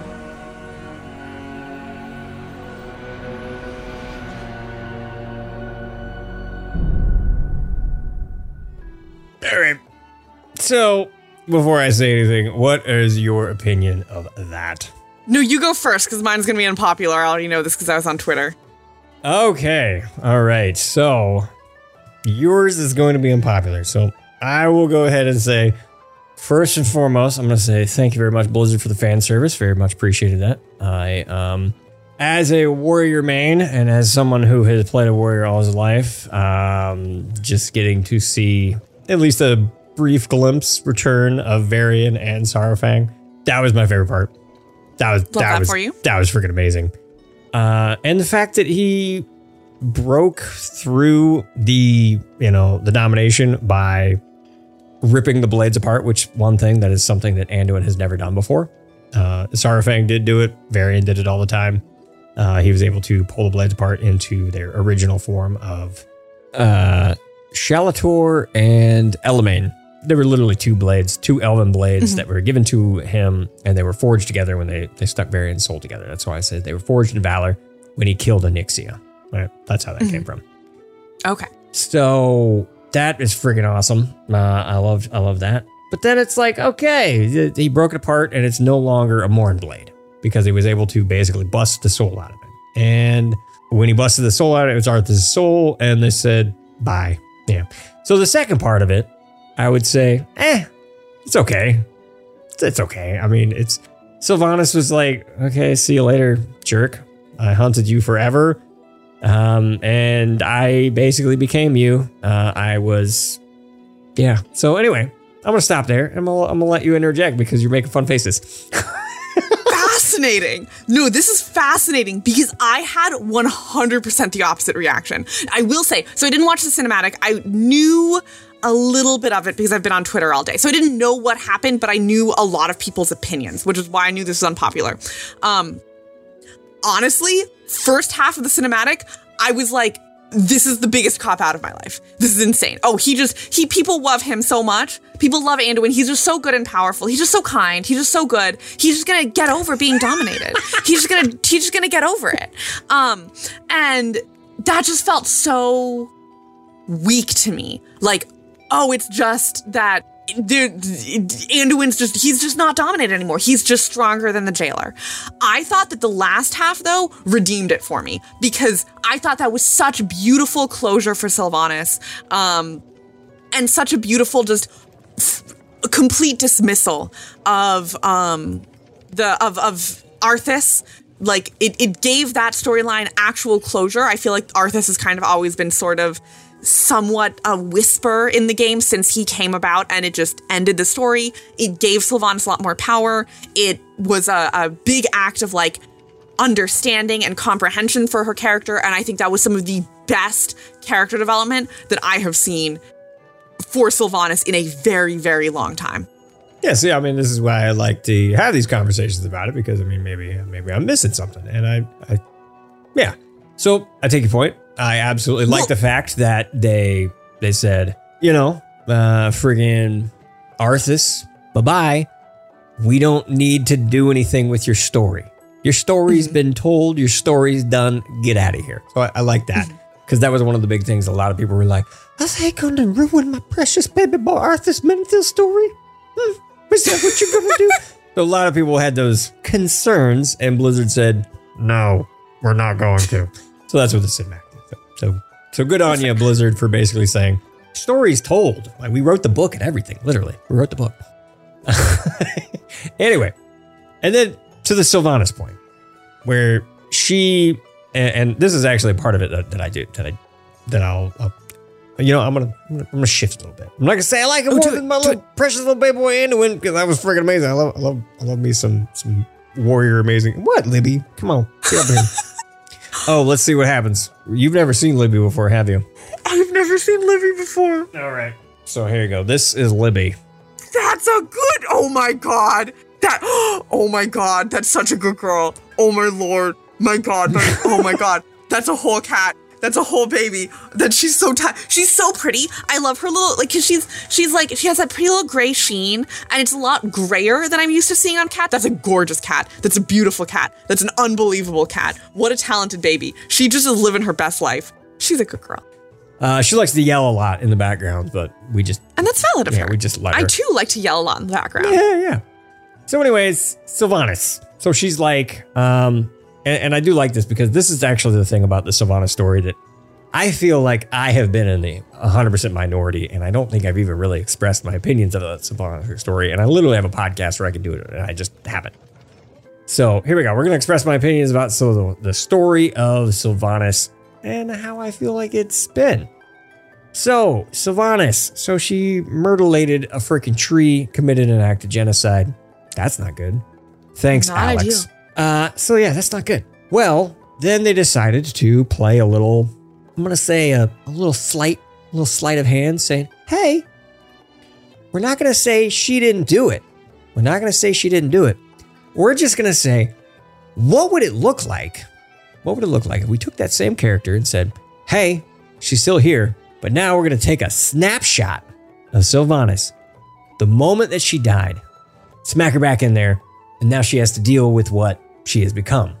Right? So that, and essentially that's where, and I'm like, that's actually a pretty interesting question. What would that look like? What if you took a 22-year-old version of me and slapped him into me? Probably not much. He'd be like, oh, this is kind of cool. Good on you. I like this. The gray beard and everything. Right? Congratulations. So anyway, if that was a thing, it wouldn't be that interesting for me. It wouldn't be. If anything, they'd be like, wow, this is cool. You got a podcast? I didn't know you had a podcast. That's, wow, I didn't know you could do that. Yeah, you can. Anyway, but with Sylvanas, because she did committed genocide. She did. And now you're having to grapple with that. And also having to grapple with the fact now that you're just like seeing what that hatred for, Arthas led you down. Because, for example, like you were talking about, it's like they haven't done a female that has either one been overshadowed by a man or evil. And in Sylvanas' case, both. Yep. Because Arthas was always looming over her, and she's like, Arthas, I hate Arthas. She literally unalived herself in TikTok terms, right? Mm-hmm. And yeah, she did that. And, that was a weird kind of twist in the story, but you could kind of see how she got there. And then they went with the whole, like, the 9 thing, and you get the idea. All right, anyway. And then they had that twist, that turn where she went super warmongery, and there's the jailer in the background, which, again, jailer's just a stupid MacGuffin, in my opinion, if you take the Sylvanas story just as is. I don't know. I feel like the jailer is just their, like, weird way of explaining, she burnt the tree for kind of a weird reason, but we're just gonna, like, move past that. So, the jailer aspect of the Sylvanas story, dumb as hell. Oh, yeah. Oh, yeah.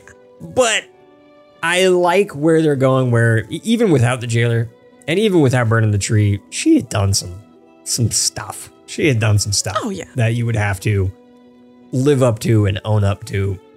But I think what's really interesting is also seeing how they're really letting you know that, well, the Banshee Queen's still in there. It's not just the Ranger General that's in charge now. They have to make amends in a way. They have to learn to not grow. That's stupid. That's a stupid word. We're just going to say we have to learn to coexist because, I don't really know other way to say it. They have to follow the rules of the bumper sticker and coexist, right? With all the coexist. Coexist. Oh yeah, of course I know the coexist bumper stickers. Of course.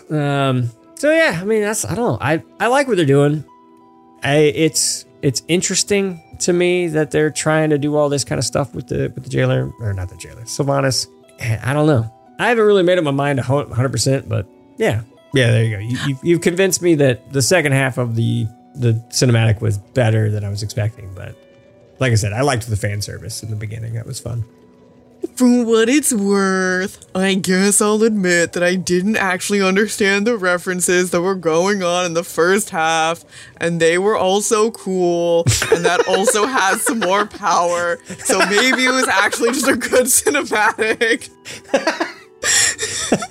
Yes, Varian, Papa, he's a good, we all love him. And again, this is after Daddy. we beat the ever-loving snot out of Anduin too when this supposedly happened. So it's not like That's he just, okay, I'm better now, guys. It's not like we just showed up and he was just like, oh, look, I can split the sword now.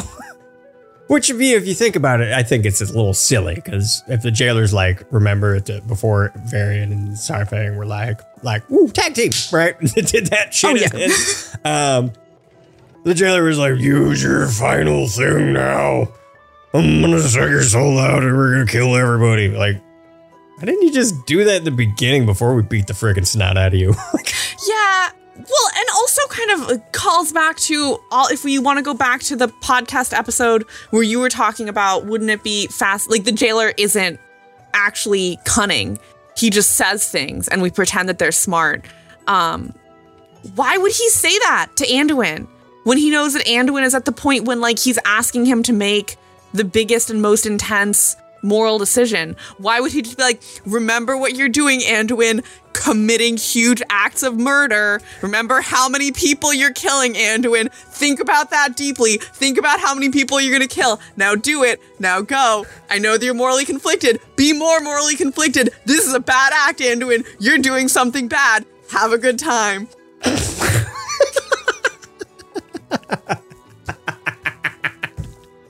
All right, well, anyway, so I just noticed that Allie has some thoughts here, but she made it white, so it didn't ruin the thing for me. So I'm going to go ahead and highlight it, and I'm going to see what she thought. So she said my emotions. I'm in a glass case of emotion! Right. Well, that was her first take, because, again, she probably enjoyed the fan service of Anduin and Papa, and, and kind of like Unky Sarfang. So she says, I had to give up on the possibility of seeing Varian or Sarfang this expansion. Yeah. Varian's hand on his shoulder with the "my son" line brought immediate tears. Well, it didn't bring immediate tears, but if Lex was paying attention to me, I did the... I was doing a little giddy, Yeah, I'm a bit of a Varian stan, as the kids say these days. I love that for you. I love that for you. Stan Varian, bestie. I don't even know what that means. I just feel like I really like him, and I feel like I used that word right. Did I use that word right? I think so. So Stan has a whole etymology. It started out meaning do you know the Eminem song Stan, right? Oh yeah. Yeah. So it started out. That's where it started. It started out from. It started from that, and then it kind of it the same way that the word kinning lightened over time, it lightened over time. So now standing is just liking something a lot. Standing is a good thing versus when standing just came out and standing was obsessively adoring something. Right. Yeah. Oh, okay. Oh, that was a fun little history lesson. I don't even know that. There we go. That's good. I feel like I'm a little younger now. I understand things. Congratulations, bestie. All right. So she continues, tears, which then proceeded to stream down my cheeks when he and Sarfang put their hands on Anduin to overcome the domination and break the sword in two. Yeah, they did. It was good. I was like, oh, this is some good stuff. I like this. Fan service all the way. I freaking loved it. Given the history of the sword, it felt very fitting. Yeah, because they broke it in half. But it was a good thing. Did a big old break-a-boo. Yeah, come on, Libby. They broke it in half. It was good. All right. However, it also made me wonder about the logistics of them appearing. Awful convenient, wouldn't you think? Right? All right. How were they able to be there in the realm of the first ones? I'm going to go ahead and say, oh, look, there's more. Sorry, was I not supposed to highlight that? I was real curious. No, I'm going to keep going. Oh, yeah, I see Allie's words over. Anyway, so How are they supposed to appear in the learned first to place? read today. Yeah, learning to read. Sorry, continue. All right, learning to read. So yeah, how'd they get there? All right, we're gonna pause here. I actually have an actual opinion on this. I don't think they were there. Oh yeah, no. Yeah, that hard was to just agree. Anduin going like, I'm gonna think of my besties, and my besties are gonna help. Right. That was more of a, I got you, son. I got you. I don't know. It's like we go on a really long run and you just start imagining things. You're like, yeah, I'm gonna do that. Yeah. Oh. Yeah. So it's like that. It's like that. He just overcame it. Yep. Anyway, I mean, maybe they were there, but I'm gonna go ahead. They weren't actually there. It was just an Anduin thing. All right. Where have they been this whole time? In Anduin's heart and soul. That's where he says. You know how, like when Littlefoot, his mom died. She's like, I'll always be right there in your heart, right? Mm-hmm. That's where Anduin has like opposite daddy issues. Anduin knows his father's love. He does. I guess for normal people, that's just called being a person. Yeah. Dear sweet Littlefoot, do you remember the way to the Great Valley? I guess so. But why do I have to know? You're gonna be with me. I'll be with you. Even if you can't see me. What do you mean if I can't see you? I can always see you. Littlefoot, let your heart guide you. It whispers. So listen closely. Okay, so I don't know what I was saying, so I'm just gonna keep going with what Allie was saying. So yeah, she said, given the history of the sword, it felt very fitting. However, it also made me wonder about the logistics of them appearing. Yeah, we already get in there. How were they able to be there in the realm of the first one? They were in his heart. Where have they been this whole time? In his heart. Were they forced into this moment by fan service? Or there's a reason they were able to be there? Fan service.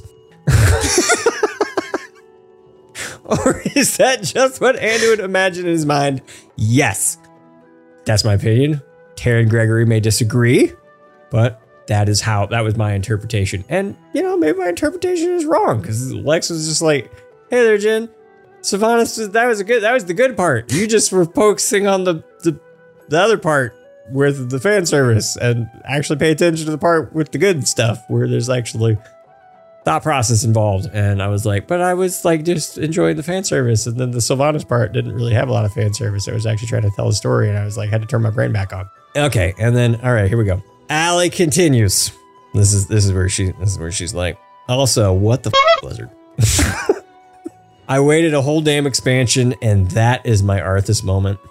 That I actually found that to be rather frustrating and a letdown. Maybe it's just me, but that leaves me feeling super disappointed. Sylvanas, who had a part of her commit such horrible atrocities, gets her soul returned and lives on for now, yet Arthas doesn't even get a body shape or a voice, just a, hey dude, you're gonna forget your legacy, okay, now bye. All right, hey, Allie did it with me. Look at that. Allie did it with me. She did. Maybe I might be the wrong one here. I wonder if part of it is that I didn't play through the Arthas storyline. I think Allie did, but if I'm misremembering when Allie, yeah, for sure. Okay, good. I'm right. So I wonder if part of it is that, like, for me, Arthas is that one character that everyone keeps talking about, and oh my god, we get it.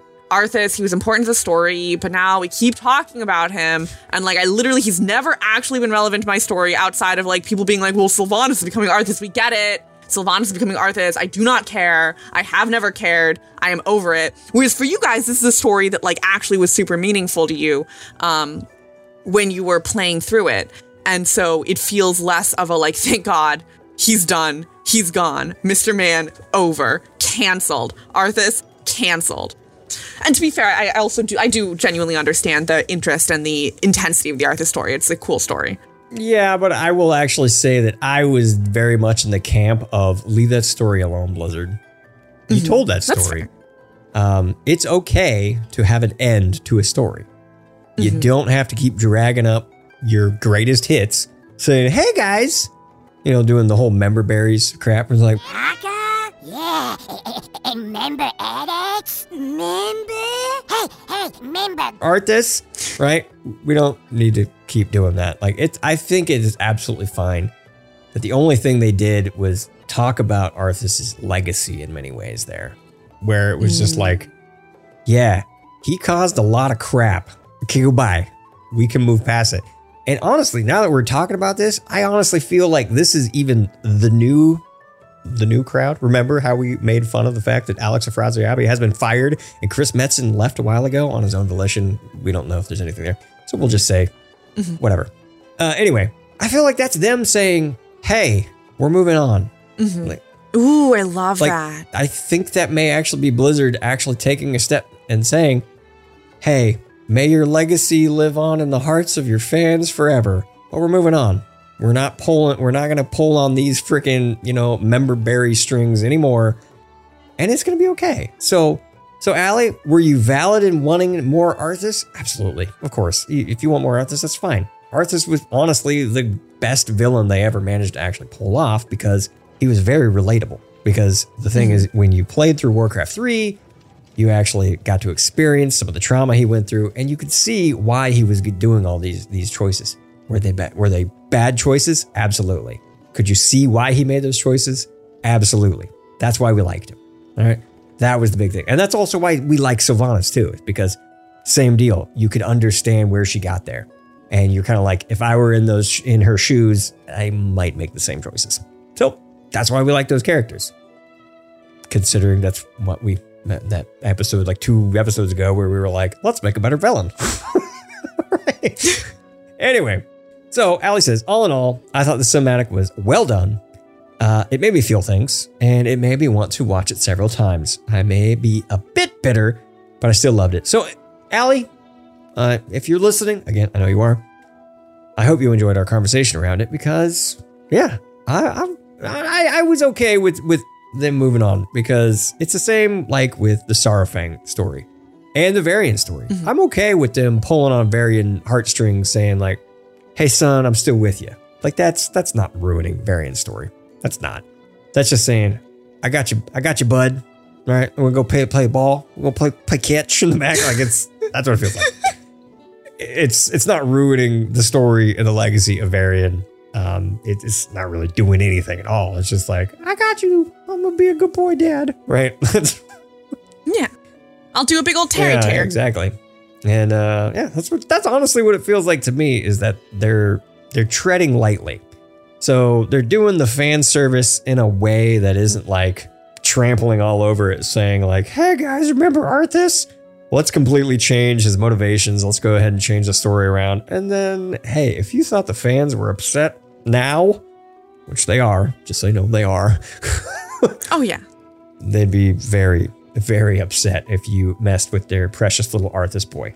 So I think this is the right way of doing it. Yeah, this is it.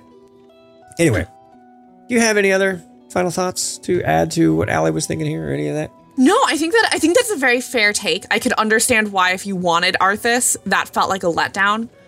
So I'm sympathetic, Allie. I disagree, but I'm sympathetic.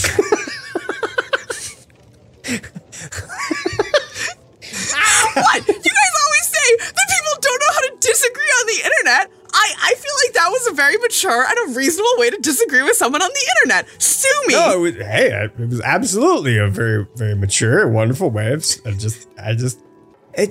like you said, we're on the internet right now. You just don't hear it very often. So it's almost like it catches you off guard, and it's almost funny. So there you go, and well played. So yeah, I got you. It's fine. Hey, in this instance, Allie, maybe since you just didn't happen to be here for the conversation, again, miss you.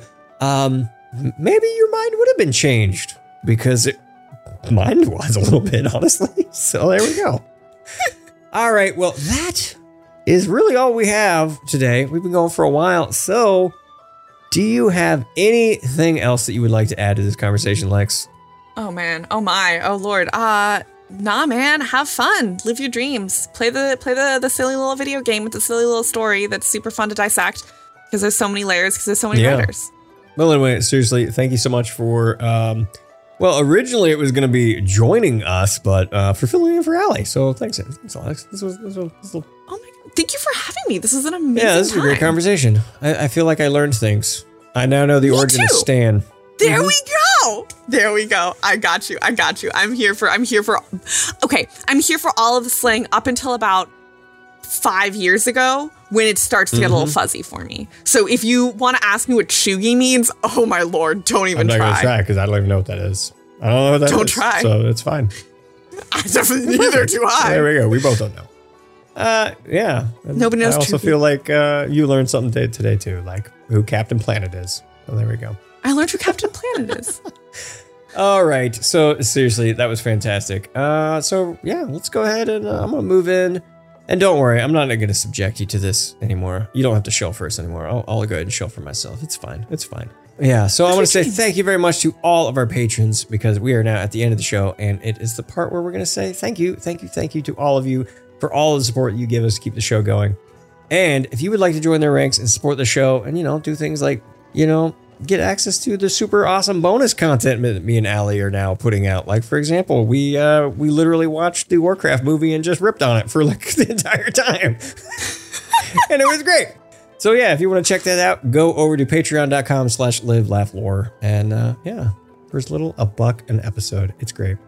And a huge thank you to one of our brand new patrons, Nadun. Nadun? I'm going to go Nadun. So thank you very much for signing up and becoming a new patron. You are awesome. Thank you so much for the support. So there we go. And by the way, we also have to say thank you very much to our fantastic, wonderful patrons that really, really make this whole thing run, which is our top patrons.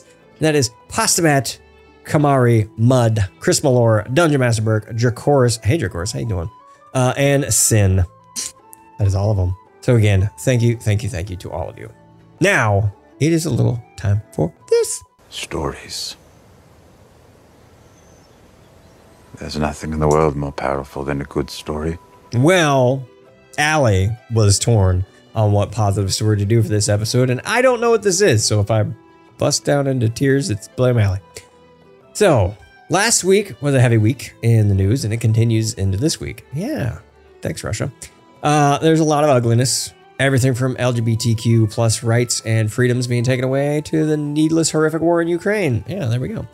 And everything else in between. Yeah, just general point to the universe and say, this. All right, it's a lot. Sometimes it's nice to take a moment and look at the people whose kindness and words are uplifting. Like Mr. Rogers. Hey! The following is a part of a graduation speech he gave at Dartmouth College. I congratulate every one of you who is being honored in any way during this commencement weekend. Our world hangs like a magnificent jewel in the vastness of space. Every one of us is a part of that jewel, a facet of that jewel. And in the perspective of infinity, our differences are infinitesimal. We are intimately related. May we never even pretend that we are not. Have you heard my favorite story that came from the Seattle Special Olympics? Well, for the 100-yard dash, there were 9 contestants, all of them so-called physically or mentally disabled. All 9 of them assembled at the starting line, and at the sound of the gun, they took off. But not long afterward, one little boy stumbled and fell and hurt his knee and began to cry. The other 8 children heard him crying. They slowed down, turned around, and ran back to him. Every one of them ran back to him. One little girl with Down syndrome bent down and kissed the boy and said, "This'll make it better." And the little boy got up, and he and the rest of the runners linked their arms together and joyfully walked to to the finish line. They all finished the race at the same time. And when they did, everyone in that stadium stood up and clapped and whistled and cheered for a long, long time. People who were there are still telling the story with great delight. And you know why. Because deep down, we know that what matters in this life is more than winning for ourselves. What really matters is helping others win too, even if it means slowing down and changing our course now and then. Anicius Manlius Severinus Boethius, what a name, was the last of the great Roman philosophers and the first of the scholastics of the Middle Ages. 1,500 years ago, Boethius wrote this sentence: "O happy race of mortals, if your hearts are ruled, as is the universe, by love." Well, there you go. Mr. Rogers is killing it once again. Once again, straight up committing murder. Murder with kindness. Murder with kindness. Yeah. So Allie writes, there's a lot of people hurting right now. Very true. Wow. A lot of people that need love and support. So let's pick each other up and make it to that finish line together. Wow. That is fantastic, Allie. Again, sorry you couldn't be here, but hey, Lex stepped up. We had a very silly conversation, and this was a lot of fun. So we'll go ahead and get out of here. And I just want to say once again, thanks. But before I do, we already sillily mentioned where we can find you, but you do have a couple other podcasty thingies and stuff like that you do. So please, before we get out of here, let everybody know where they can find you on the Twitch, on the TikToks, on the podcasts, and all that stuff. So please, let them all know. So you can find me basically anywhere at Lex_rants, Twitter, Twitch, TikTok, YouTube. If you liked the parts where I was serious and thoughtful and having actual conversations of this, you can find me at Going IRL, where I talk with Manny about social issues in gaming communities. And if you like the parts where I just completely lost my mind, then you should check out Team Divided, which is a podcast that I do with Sarith, where we just fight over nothing, World of Warcraft nothing, for over an hour sometimes. It is fun. And I will say you were wrong. Sarith was right. Dredgers are better. So that's all how I will. Clownery. All right, well, that's it. Thank you very much again, Lex, for joining. This was fantastic. Thank you for having me. You're welcome, because this was fun. And maybe next time we'll just argue. It's certainly. I will. I'm always here to fight. Always here to fight. Thank you so much for listening to Live, Laugh, Lore. If you have a topic or a question you'd like us to discuss, send us an email at livelaughlorecast@gmail.com. If you want to support us on Patreon, you can do so by going to patreon.com/livelaughLore, and you can keep the show going for as little as $1 an episode.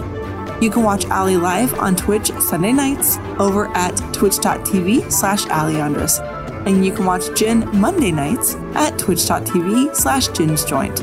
You can also follow the show on Twitter at live_laugh_lore. You can follow Jin on Twitter at JinsJoint, and you can follow Allie at AllieAndressK. Meanwhile, be kind and take care.